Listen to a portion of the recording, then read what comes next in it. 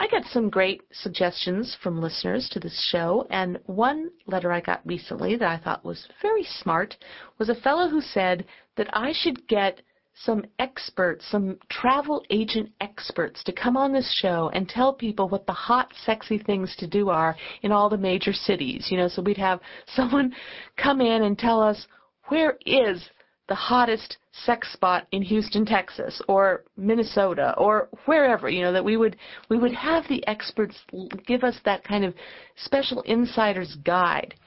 And I thought to myself, well, I would need an expert when it came to Houston and Minneapolis and many other cities, because the only ones that I know personally very well are the places I've visited and visited most recently. One of the interesting things and frustrating things about sex in various urban environments is it's so ephemeral, it is so fleeting, because there's often certain legal problems with having sexual get-togethers and events and parties and shindigs. People tend to keep it on the down low. They don't want to advertise it a lot, and they have a hard time staying in the same place. This is what you come up against, so to speak, when you try to be a sexy horn dog tourist. However, as I thought about it, and I am going to find these sort of travel agents. I know they're out there. I think it would be hilarious to talk to one. But until then, I realized that I do have some general advice.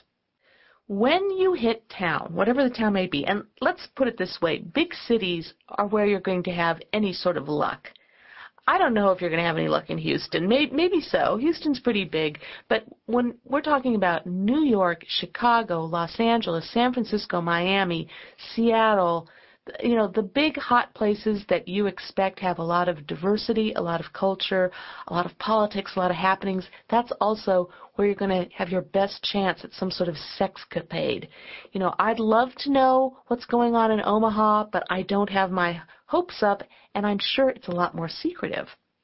Well, let's say you just get into the airport, you're getting into town, you want to find out where the local paper stand or little club, grocery store, wherever it is, where they have the weekly entertainment-oriented newspaper. You know how this exists in every town. There's the Daily. The Daily is not going to be where you find out the sex stuff except who got arrested last night, okay? So forget the Daily.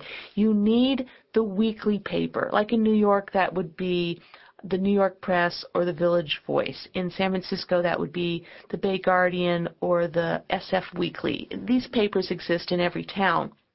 Not only that, you want to see if there is a gay paper that comes out monthly or weekly that you could get your hands on. And you may say, but Susie, I'm not gay. That doesn't matter. When it comes to being a sexual tourist, gay is like a euphemism for horny.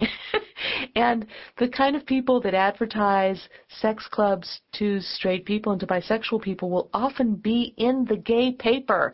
This is a place that accepts their advertising. So, for example, if you looked in the gay paper in San Francisco, which there's a couple of them actually, but the one I'm thinking of is the Bay Times. If you looked at the Bay Times, you would often see an ad for a sex club that's called Club Eros. And yes, Club Eros is owned by a couple of gay men, and they throw gay men's play parties, but they also have bi night and straight night and girl night and, bring your pony night. They have all kinds of themes, and you're not going to see them advertising in other papers. So I highly recommend that. Every once in a while, and by that I mean New York and San Francisco, there is an actual sex newspaper. That would be Screw, Al Goldstein's paper in New York City, or The Spectator in San Francisco. And then, of course, you should get that and look through that. It's mostly going to have ads for escort services and various kinds of pros, but it would still definitely be worth reading because both of them have very strong editorial slants and will be filling you